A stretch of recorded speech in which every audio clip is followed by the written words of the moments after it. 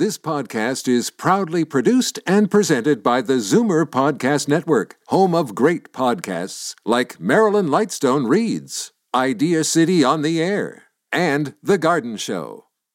You're listening to an exclusive podcast of Finding Your Bliss with host Judy Liebrack, heard every Saturday at 1 p.m. on Zoomer Radio. Hi, everyone, and welcome to Finding Your Bliss, the show that helps you find and follow your bliss. I'm Judy Liebrack, and today I'm delighted to be joined by the joyful coach, Sophie Cliff, who is coming to us all the way from Leeds, England, the UK. How cool is technology? She has just come out with these wonderful Sprinkles of Joy cards. I don't know if you can see these here. They're just lovely. And they're so life-affirming and they just make you feel happy. So before we meet her, let me tell you a little bit more about Sophie Cliff. Sophie, aka the Joyful Coach, is a positive psychology practitioner, qualified coach, and best-selling author of Choose Joy. Sophie holds a master's in applied positive psychology and coaching psychology. She hosts the chart-topping podcast, Practical Positivity, and has over 500 hours of coaching experience. She's had the pleasure of working with organizations such as Freddie's Flowers, Wild and Method to help them bring joy back into the workplace.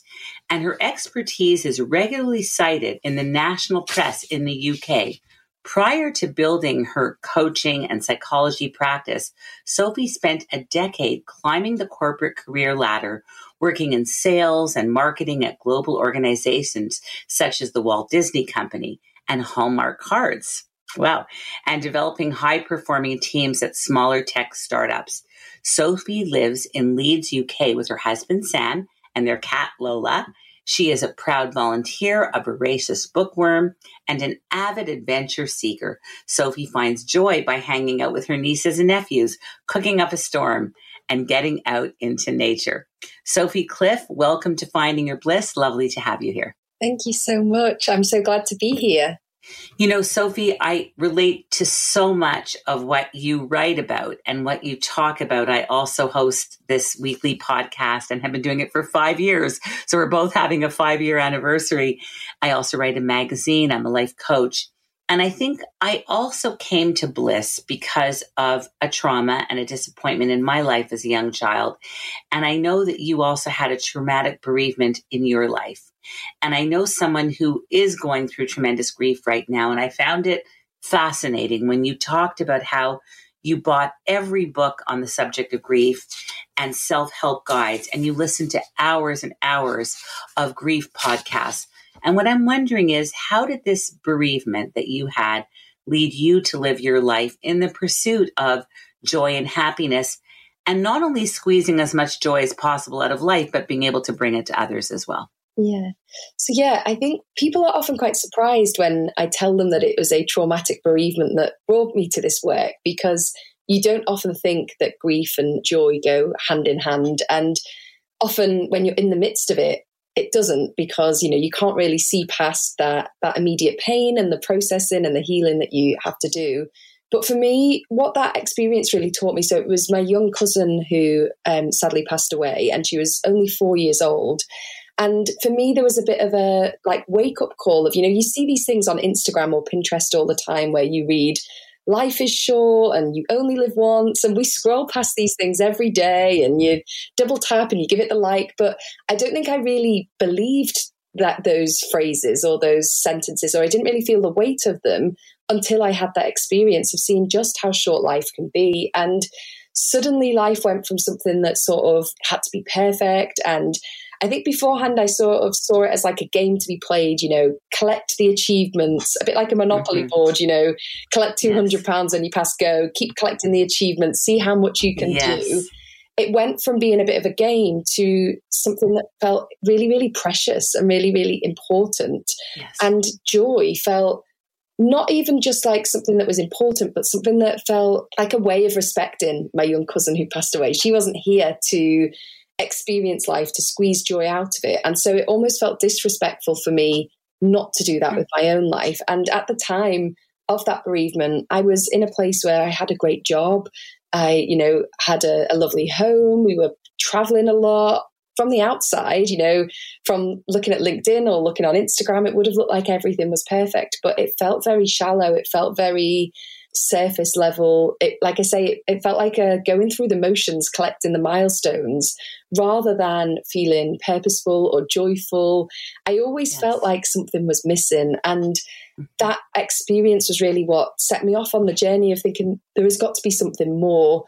And I think tied with that was this idea that joy was something that helped me to navigate that experience at a time when we were really trying to come to terms with something, very sad and very awful. Things like, personal development or feeling really happy or stretching myself or all of these things that I love to do now, in my life, they didn't feel accessible to me. It didn't feel accessible to feel happy every day. It didn't feel accessible to get out of my comfort zone. I was already way out of my comfort zone. I couldn't think about living in the way that I previously had. But what I could do was find tiny little glimmers of joy every day. So it wasn't about being happy 24/7, but it was about thinking, I can sit and enjoy this hot cup of tea, or I can feel really thankful for the friend who sent a text checking in, or I can, tune into the sound of my niece giggling, and that can bring me a few seconds of light relief. And it was those little tiny slithers of joy. Some days it might only be 10 seconds, but it was that sort of helped me to build that sense of resilience and sort of rebuild from that experience, I suppose. And that really got me hooked on this whole idea of joy, and also sent me down the rabbit hole of positive psychology of, if these teeny tiny drops of joy could help me to bounce back and recover from such a tough time, then what could that do if we're finding and prioritizing those little glimmers of joy when everything is good? How much better can things get when we pursue joy? Do you feel that every time one of these things that you're pursuing, whether it's gratitude or enjoying that lovely cup of tea first thing in the morning or at night, that it's honoring Blossom, it's honoring your beloved niece and keeping her in your thoughts and prayers? And Absolutely. And I think, I've lost other family members since then, grandparents and other people. And I think it's for anyone who isn't here or who can't live in the way that they want to live, it's such a privilege to be able to, live and to get up and be healthy every day. I think we forget that is such a privilege because, life becomes monotonous and we do sometimes forget just how lucky we are. And I think taking those moments, reshaping things like the way I live now, the work that I'm able to do, the time I'm able to spend with my family, that all feels like such an honor. And it is all because of Blossom. I wouldn't have made those changes if it wasn't for her. So it absolutely feels like a sense of connection with her. And that's why when I wrote my book last year, it was dedicated to her because she has made just, such a profound impact on my life, even in her 4 short years. What a beautiful way to honor her, because, a lot of people go the other way and they just curl up in a ball on a couch and just can't cope and go on. And you've taken this beautiful memory of this beloved child and you're bringing joy to other people. You're utilizing her memory in such a beautiful way, letting her memory be a blessing and not, the tragedy that of course it still is, but you're finding the beauty in her life, which is amazing. Like what a wonderful, wonderful thing that you're doing. I want to get to your beautiful book, Sprinkles of Joy, Self-Care Cards, 50 Simple Ways to Squeeze More Magic Out of Your Everyday Life in a Moment. But I also want to talk about your podcast, Practical Positivity, which is just wonderful. I thought I would just listen to one, and then it led to another. The episodes. What I loved about it was the wonderful way you talk about just things like doing a gratitude list for a month and really looking at what's working, what's going well. We're always looking at what's not working, but looking at what is working. And it can't be said enough how gratitude immediately puts you in a happier state of mind. Can you say more just about the gratitude piece? Because it's something we all know it, but somehow the way you phrased it think about a month full of all the things that made you feel grateful in the past month. Just lovely. Yeah. So there's lots of research, scientific research in the field of positive psychology that shows gratitude is one of the greatest predictors of joy. So the most joyful people also tend to be the most grateful people. And I think sometimes we think, well, of course, these people are joyful. They've got all this great stuff in their life, but they have this great stuff in their life and they feel that sense of joy because they're appreciating it, because they aren't taking it for granted. And what I love about gratitude is, well, a few things, and I could spend the whole hour talking about this. I will try not to. First of all, it makes you feel very, very present. So when you think about what you're grateful for, we're not spending time in this, I want, I wish, one day I'll be happy when. We're also not thinking, I used to have this, or this used to, be how I spent my time. We're not, we don't realize how much time we spend in the past or in the future. And when we think about what we're grateful for, we're really anchored to the present moment. We come back and we're in it and we can appreciate it here and now. And I think the other brilliant benefit connected to that is it can break us out of those comparison cycles. We hear that phrase, comparison is the thief of joy. Yes. And we think that comparing ourselves will help us to identify what's going to make us happy. We think, that person's on vacation, they look to be having a great time. Maybe if I book a vacation, I'll feel happy. Or that person has this type of job. Maybe that's what I need to be happy. And yet all it does is it takes us away from what we already have. And what I love about gratitude is it anchors us back in. It allows us to come back to the present moment and think, yes, like I've got a house, I've got my health, I've got a job that I enjoy, or I've got a job that pays my bills, or I can get outside and enjoy some fresh air. And like you said, there is so much stuff that we just take for granted that is actually a real privilege. And it's that sense of, when you get a cold or you get like you feel unwell for the first time in the winter and you think, why did I take for granted that I felt so healthy? Why did I think I could breathe, without a stuffy nose, or I could sleep well? Right. It's only when something is taken away usually that we appreciate it. And gratitude allows us to do it in the moment. You could even say at that moment also, it feels so good to cuddle in bed right now with a great book and a cup of tea, and that I have a roof over my head to do this while I have the cold. But there's always a way to find that gratitude. And you're so right. It's a great pathway to happiness. Absolutely true. Can you tell us more about the podcast? Again, so much symmetry here. We just started our season 5 this September. You've been doing this for 5 years. You've covered multifarious topics. And I love how engaging you are and how you just talk in a way that really reaches the listener. And one of the podcasts I loved was 10 Ways to Bring More Joy into Your Everyday Life. This is in your Practical Positivity podcast. And I want to share some of your tips because they're so wonderful. And one is that you bring up the very important point that we can't be joyful 24 hours a day. So you need to find one small moment to savor. Can you give us an example? Yeah, so I think this is one of those misconceptions that people think, oh, I'm not doing it right because I don't feel joyful all of the time. And it's like light and dark. We appreciate the morning because we have the nighttime. And I think it's about savoring when things are good, not letting those things pass. We're really good at focusing on the negative, really good at thinking about what could go wrong, thinking about what we could do better. We're not so good at just tuning in and being present for what is already good. And so, like I said earlier, this might be noticing that it's a beautiful sunny day, or savoring the day by choosing your favorite outfit, or lighting the candle that you've been saving for best, or, I can see those beautiful flowers behind you, buying yourself some flowers when you go to do the shopping. Those little tiny things, it might seem so small, but it's enough to tip you, and it's enough to top you up and bring some joy that helps us to manage the down bits, helps us to build the resilience we need to get through the rest of the day. Thank you for noticing the flowers. I have to tell you that my dream is to be Eliza Doolittle and have a little flower market in Covent Garden. Truly. I know that's honestly. Another wonderful tip is when you suggest, and I love that you say this, change the phrase, I have to I get to. Can you elaborate on that? That's so powerful. Yeah. So often how we frame things can change our experience of them. And this is something I really learned through that grief process. You said earlier on, it would be easy to say like, well, this has happened. I have to give up now. I have to curl up in a ball and that's what I have to do. And instead, what my family and I have chosen to do is say, I get to make a meaningful experience of this. I get to do something different. And we can do that on a smaller scale every single day. So I have a 6-month-old daughter, and at the moment I get up in the night, to manage those night feeds.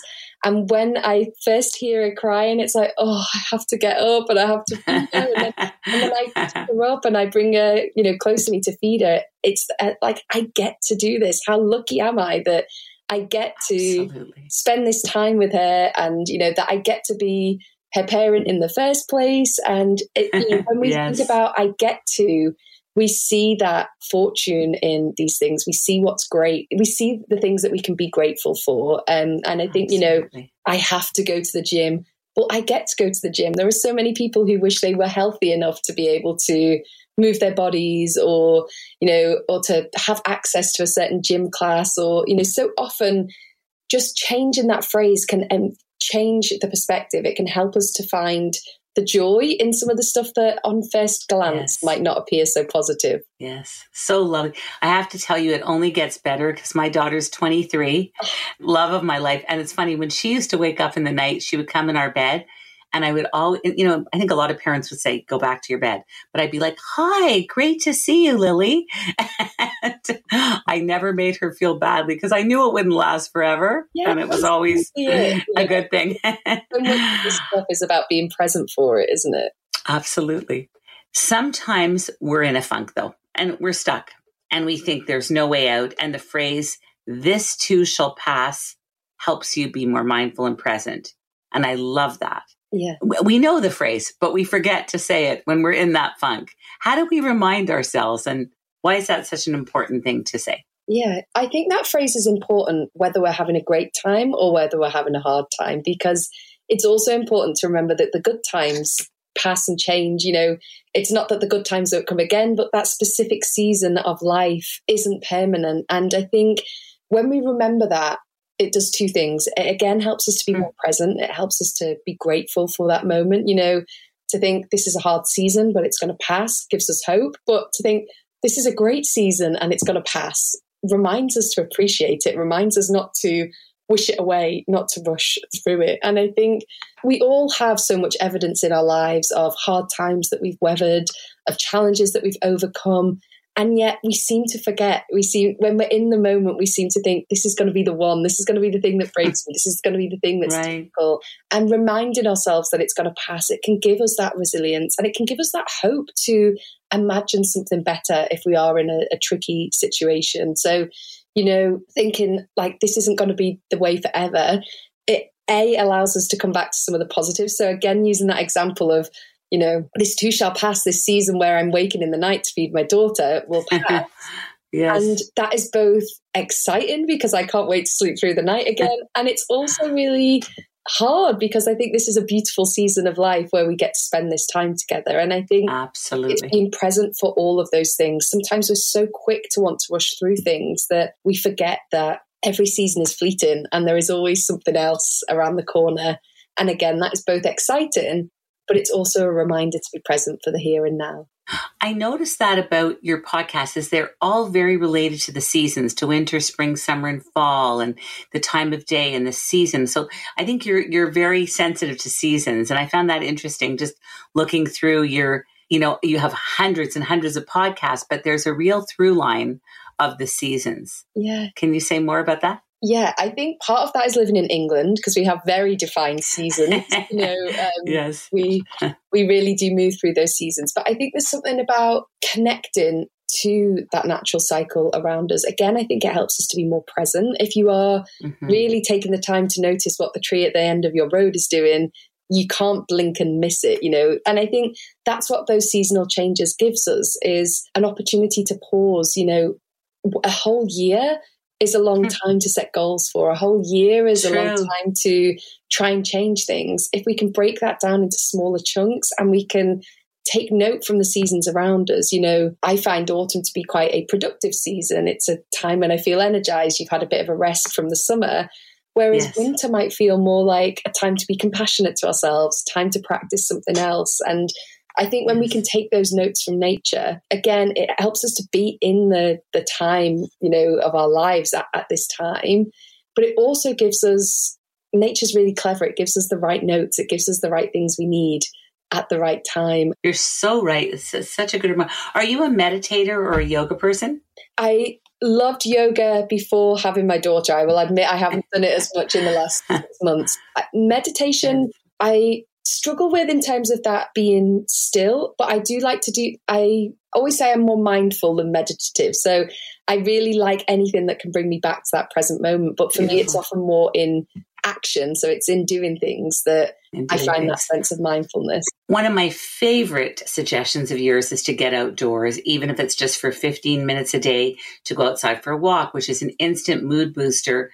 What is it about getting outside that the research tells us promotes so much joy and happiness and just feeling alive? Like it just gives you that change of pace and, you know, I don't know what it is. It just gives you that mood booster. Don't answer that just yet. We're going to go on a short commercial break. More with joyful coach Sophie Cliff when we come back. Back in a moment. Finding Your Bliss is brought to you by Create, Canada's leading fertility centre for over 25 years. Create is here for anyone struggling with infertility or in need of assisted reproductive technology to have children. Create is about cutting-edge science from highly skilled doctors.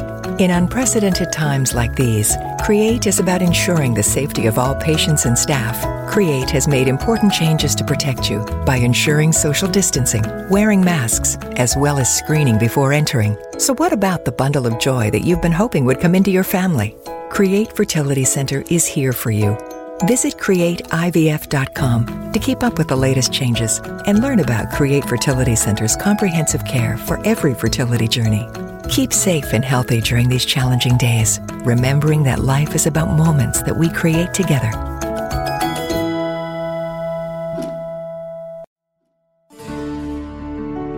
We're back, and this is Finding Your Bliss on Zoomer Radio. And just before the break, I was asking you, Sophie, about how research tells us that getting outside is an instant mood booster. Can you say more? So there are a few things here that the research tells us. So one is that spending time in green or blue spaces. So, you know, green being the park, fields, countryside, blue being anywhere where there is water, is really great for our well-being. And that's thought to just be something that is biological, is connected to, you know, how we are as humans. It's something that we have a need for as humans. The other thing that's great about getting outside is often it's when we're out getting outside that we meet other people. We're connected with other people. We're in community. So I think about today, I went for a walk with my daughter. I bumped into the neighbour and said hello. And then we, went for a little walk and we popped in somewhere to get a coffee and I had a little chat with the barista. And there's lots of research that shows even those small micro interactions can really boost our sense of joy and well-being because we are a connected species. We need to feel connected and we need to feel safe within our community to experience that well-being. So it gives us that, there's the sort of natural aspect of the blue and green spaces, there's the connection. And I think so often there is just that different sense of perspective. I know that personally for me, I can be having a really hard day and I can get out for 10 minutes in the fresh air and you see different things and you get the fresh air and you come back and the perspective has just changed. And I think it's just that break in the cycle sometimes that we need to just refresh us. The way you say it is so fantastic. What made you so wise? I know you're only in your 30s. You're a young girl, young woman, and you're really so wise about the way you put it. But it's so true. Like after this interview, I'm going to go for a walk. I'm telling this to my producer who thinks I'm going to be filming something right after this. I am, but I need a 10-minute walk first. And Sophie has convinced me. Cultivating connections. You just talked about that. Brilliant. Another tip, especially when you work alone or at home. And a lot of us are living in a more virtual world. So how important is it? You just sort of mentioned it. Connect with the barista, connect with someone. Can you do the same thing online or do you really need to get out and have that human connection? I think, that human connection is always going to be the number one. That's the creme de la creme. But what we learned through the lockdowns is that we can find that connection in other ways. When we couldn't leave our homes, we were still able to foster that connection. And I think the biggest tip is if it is online and if we are, isolated in our homes, is that it has to have some sort of meaning. So it's connection for a meaning rather than connection for just the sake of saying hi. And so something that I really enjoyed during the lockdowns was that me and my friends started a virtual book club. So rather than just, going onto FaceTime and everyone sort of talking at each other and it feeling a bit like, oh, we have to say something, just to keep in touch. It was much more, there was like a sense of meaning to it. We had read the book, we were coming together to connect over that book. We were asking each other thoughtful questions. We were uncovering new things about each other. And I think that's where it's important, those micro connections in our community are important because they make us feel safe within the community we live in. They make us feel connected. They make us feel like if something was to happen, we have people around us, physically in our location. But in terms of deepening those connections, trying to find the meaning around it is a really great way to make sure those virtual connections still count. So, connecting over work, connecting over a project, connecting over a book, connecting, I did my master's during the lockdown and that was all done completely virtually because of, because of COVID. And it still felt like a really connecting experience because I was learning new things with new people and we were having these really enlightening conversations. And I think bringing that sense of meaning to it is the way that, we still feel connected. And the same is true with social media. Sometimes people say, oh, it's all bad. We shouldn't use it. It's all false connection. It's all this dopamine rush. But actually, you can have some really brilliant conversations with people. You can learn new things. You can foster connection. Absolutely. So long as there's meaning there. It's not just a surface level thing. So long as we can connect on things that are important to us, we can still foster that same sense of connection. What was one of your favorite books that you read in the book club? Oh, gosh, that's a great question. We read loads. Do you know my favorite one was called Rodham by a lady called Curtis Sittenfeld. And it was about what would have happened if Hillary had never married Bill. So it was sort of like, wow, like an alternate reality might have been. And it was just really juicy and got you thinking. And we had loads of great conversations about it. That sounds so good. We're gonna look into that one. That's amazing. We often also focus so much on our weaknesses, not on our strengths. How important is it to use our strengths to find them, just to feel more positive?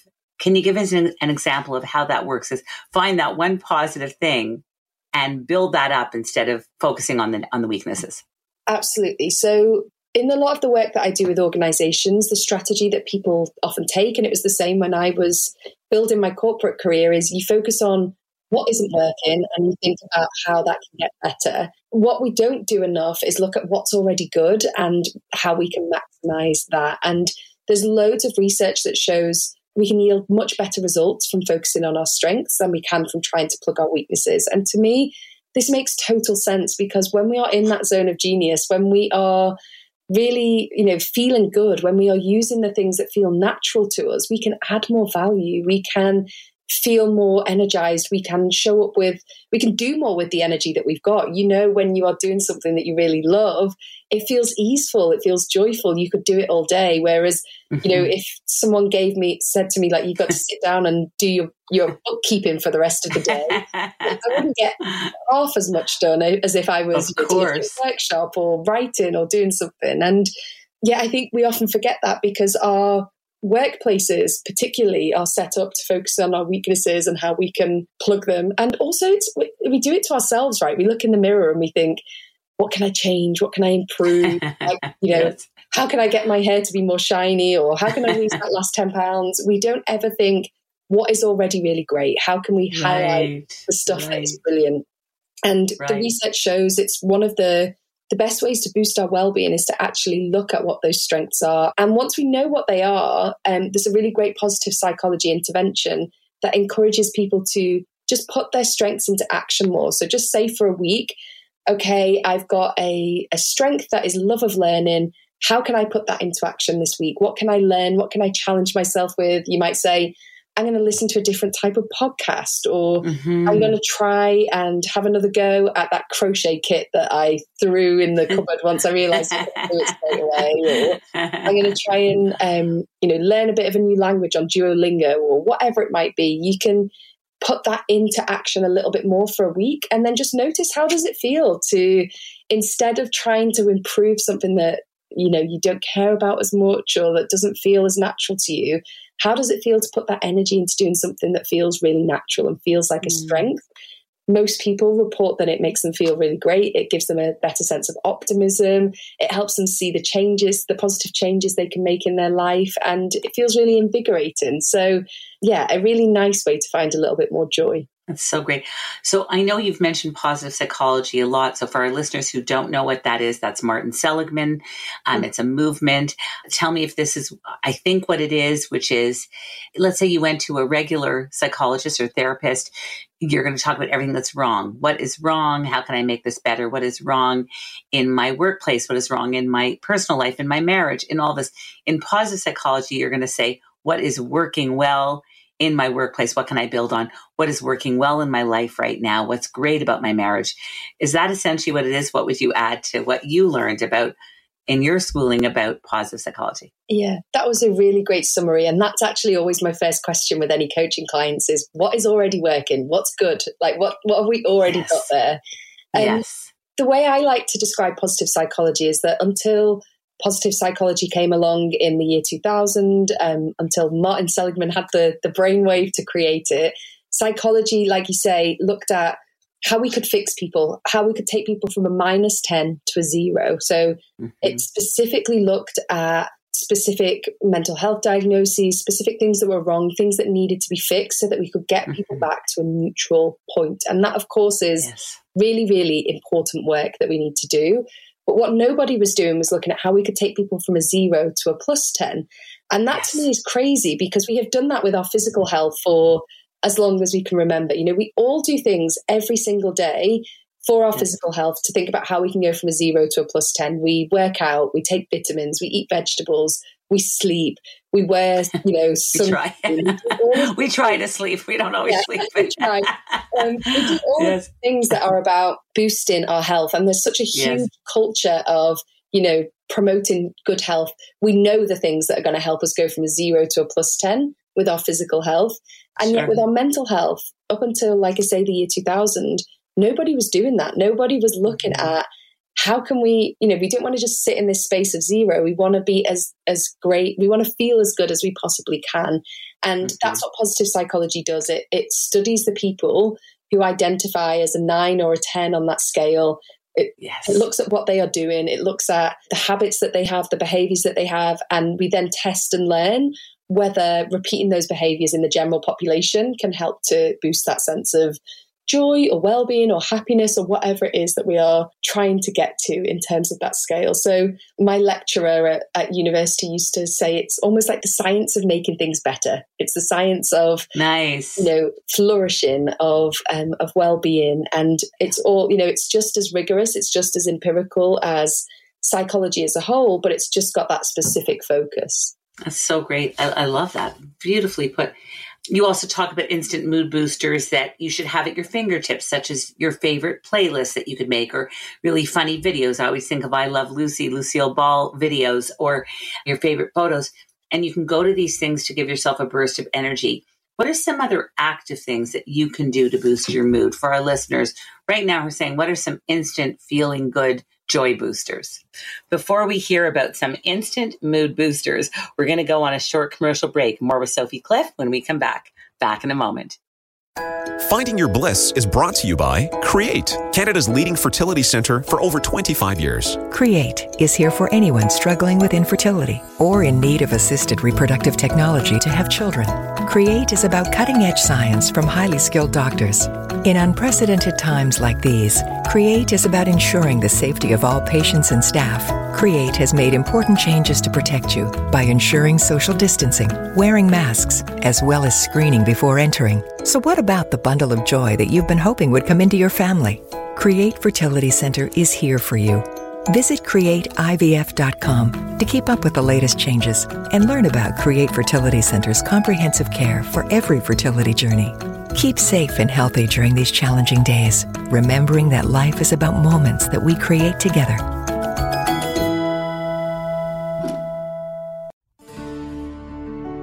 We are back, and this is Finding Your Bliss on Zoomer Radio. And just before the break, I was asking the joyful coach, Sophie Cliff, all about what we can do to instantly boost our mood.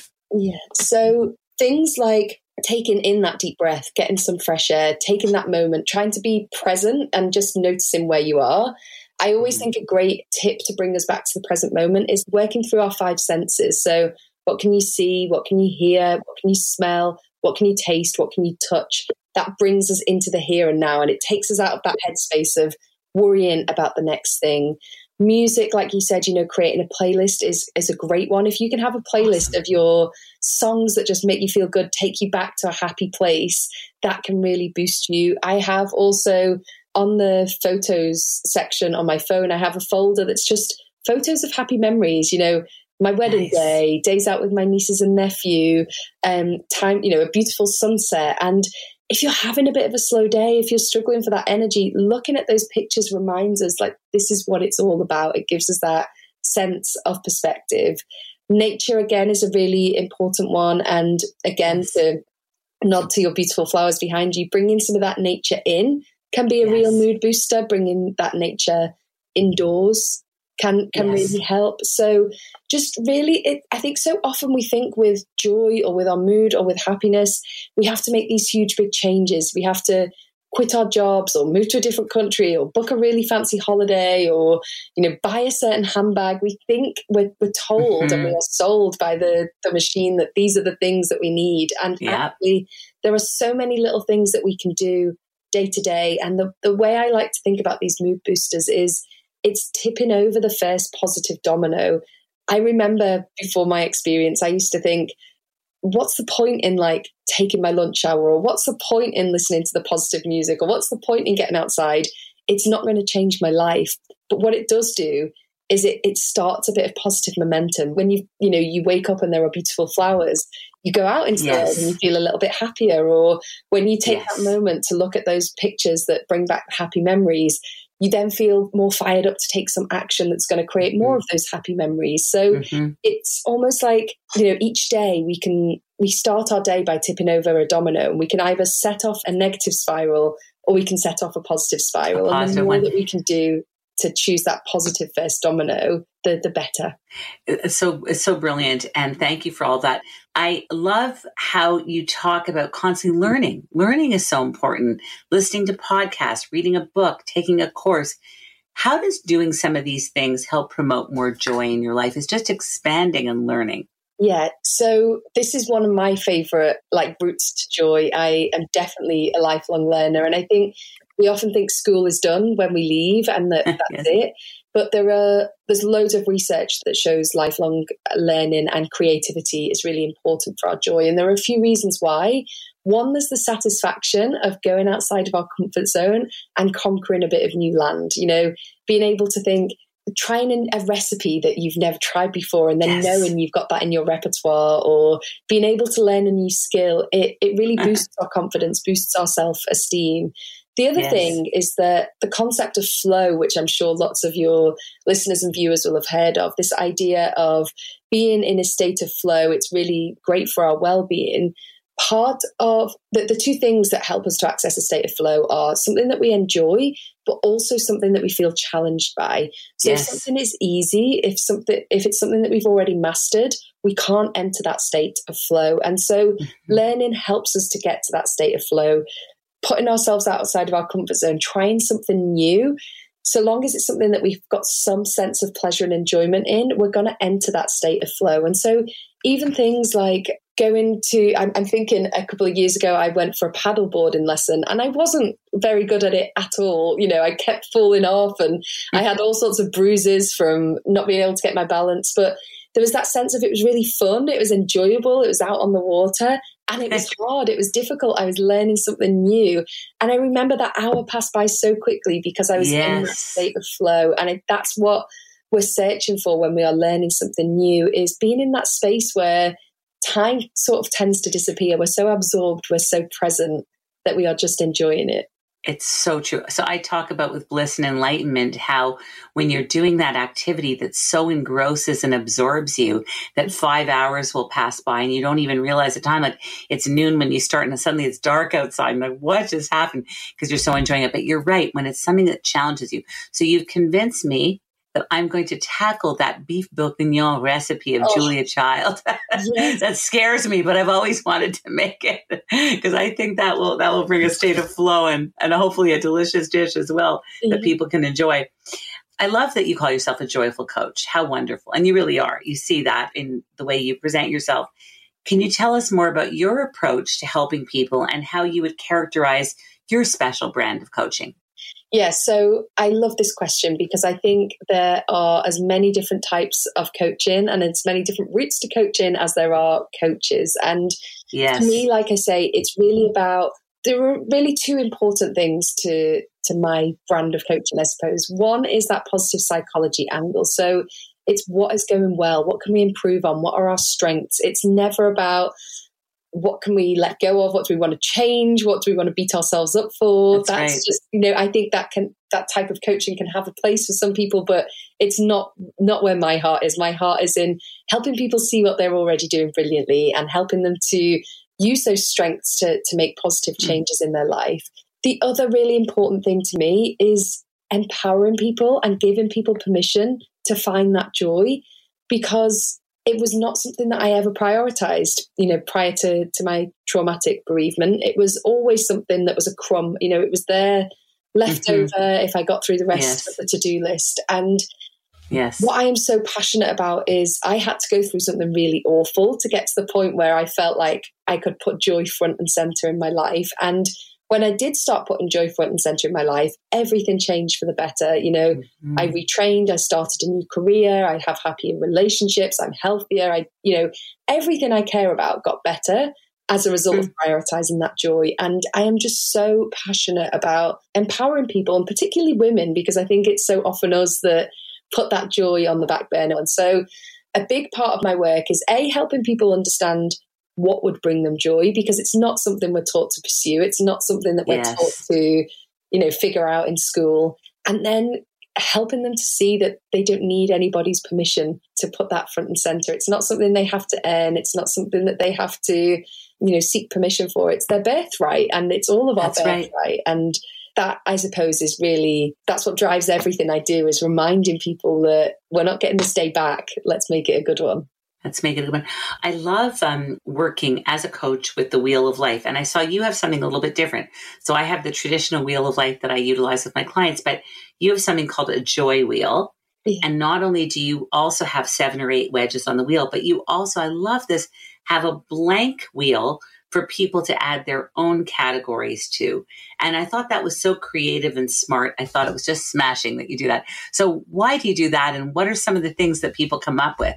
Yeah. So, the joy wheel, it's the same premise as that Wheel of Life. It's looking at how we are feeling, but specifically asking ourselves the question of how do each of those areas of life, how joyful do each of those areas feel to us? So not how successful are they, or, how praised by other people are they, but how joyful do they feel to us?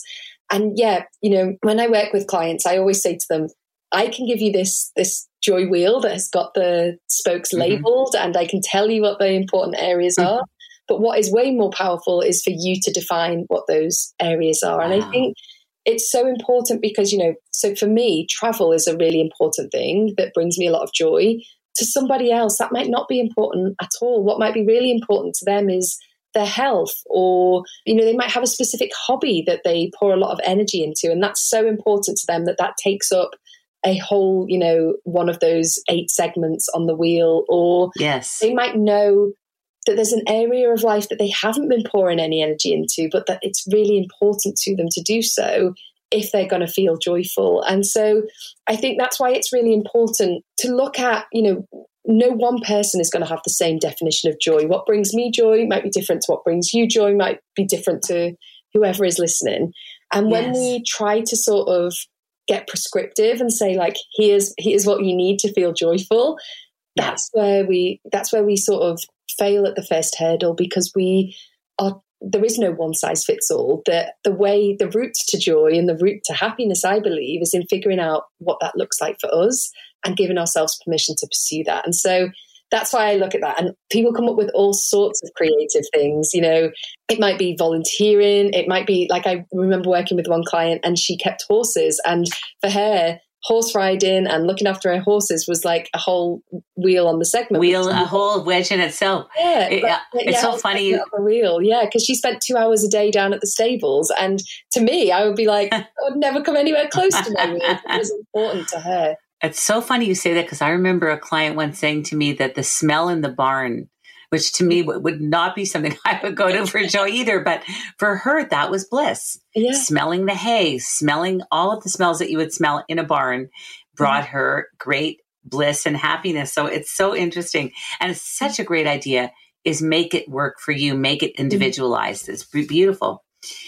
Let's get into your wonderful Sprinkles of Joy card deck. And I'm just looking at it right here. 50 simple ways to squeeze more magic out of your everyday life. And you say that true joy isn't sparked from those big moments, but from the tiny habits we nurture every day. And this card deck offers some very simple and meaningful activities that people can do to complete each day to build a more joyful mindset. And I love your brainchild. What inspired you to create Sprinkles of Joy? Because you've done many things in this field of happiness, but what made you ultimately decide to create this wonderful card deck of 50 cards? Yeah, something that has always been really important to me in my work, whether it's on my podcast, whether it's the work that I do with organizations, the work I do with clients, is making this stuff practical. I am so passionate that, when I studied my master's, there are thousands of articles in academic journals about well-being, about positivity, about joy, and it all sits behind these like paywalls or in sealed libraries, or it's written in a way that people think, I'm not going to read that. That just sounds so boring. And I'm so passionate about bringing that stuff out and helping people to put it into practice, because it doesn't matter how much we know if we're not actually helping people use it and access it. And I think one of the biggest barriers that I see with my coaching clients, and I don't know if this will be true for you as well, is that sometimes it just seems overwhelming to start. It feels like, I want to make a change. I'm stuck in a rut, but I haven't got the time or the energy or the, the space to be able to make this huge big life pivot or to start something brand new. And we might have tried to create different habits in the past and failed. And we might have a bit of a confidence block to making some of those changes. Yes. And really the idea and the meaning behind creating the card deck for me was about giving people just those tiny little things that they can start to do, giving people those first positive dominoes, like I spoke about earlier on. You don't have to start on Monday and be perfect and have this perfect routine and do everything every single day. You can just say, I'm having a bit of a tough day today, or I'm feeling a bit low, or I need a bit of a pick me up. You can shuffle the deck, you can pick a card, and you can take that action. And it's really, it's simple. The things are all very actionable. There's nothing on there that you couldn't sort of pick and put into action straight away. And it's just those little things that can then turn that mood around, turn a bad day into a more positive one, and give people the strategy without having to have hours or weeks of thinking ahead of time. Yes. Well, I have to tell the listeners, they're so wonderful. I chose a couple that I really love. And I realize every day, you almost have to have it on your bedside, nightside table and just pick a different one every day. Because on a Wednesday, something might resonate even more than the day before. Every day is different. But this one just resonated so much for me. Write a list of the 3 people you feel most connected to in your life. What is one action you can take this week to show each of them a bit more love? Wow. I love that. Can you tell us more about how making this effort to nurture these relationships can improve your well-being and their well-being? Yeah, so I know we spoke earlier on about that importance of connection, and the research showing it's like the number one thing that predicts our sense of joy and well-being is how connected we feel to others. And yet we so often take those connections for granted, don't we? I know I'm guilty of it. I sort of, my husband comes home from work and I say, you didn't do this thing and you didn't do that. And then, you think, oh, my best friend didn't text me back. And it's very rare that we sort of stop and we just go, how lucky am I to have these people? And that's what that card was all about, is just reminding us that these people mean so much to us, and we need to share that with them. We need to show them. And not only is that positive for us because it makes us feel more connected to that other person, but it spreads a little bit of joy to someone else as well, which again is proven to benefit our well-being. There's so many and I can't get through all of them, but I just have to share this one, which is to identify 3 friends and loved ones you haven't connected with in the last 3 months, then reach out to each of them with a funny meme or a happy memory or an email or a phone call. Like, what a fantastic one. Or like you, because I read so many books, I adored one of the cards that said, write a positive review of your favorite book or podcast. Brilliant. Post it on Amazon, post it on, what's your bookstore in the UK, your main bookstore, Barnes and Noble, or. Yeah, Waterstones is our equivalent here. Yeah. Yes. And just see, I'm saying Barnes and Noble because we're Canadian. So we have chapters, but wherever your bookstore is, post it on their site, post it on Amazon. And, people will appreciate this so much. And anyway, it goes on and on. Give 2 compliments today, one to yourself and one to someone else. There's so many. I'm not going to tell you anymore because I want you all to get this Sprinkles of Joy card deck. It's absolutely wonderful. And I just want to ask you, because I know we're getting to the end of our time and I have about, 20 more questions for you. So you'll have to come back on again. But if you could just impart one of your main tips on how to live a more joyful life, the greatest golden nugget that still speaks to you every day, what would it be? Yeah. So my favorite thing, and this is something I do every day, it's a really practical tool, is in the morning when I wake up, I ask myself, how am I feeling that day on a scale of 1 to 10? So, I might say, okay, it's 6 out of 10, feeling pretty good, room for improvement. And the second question is then, what can I do today to just boost that score by 1 point?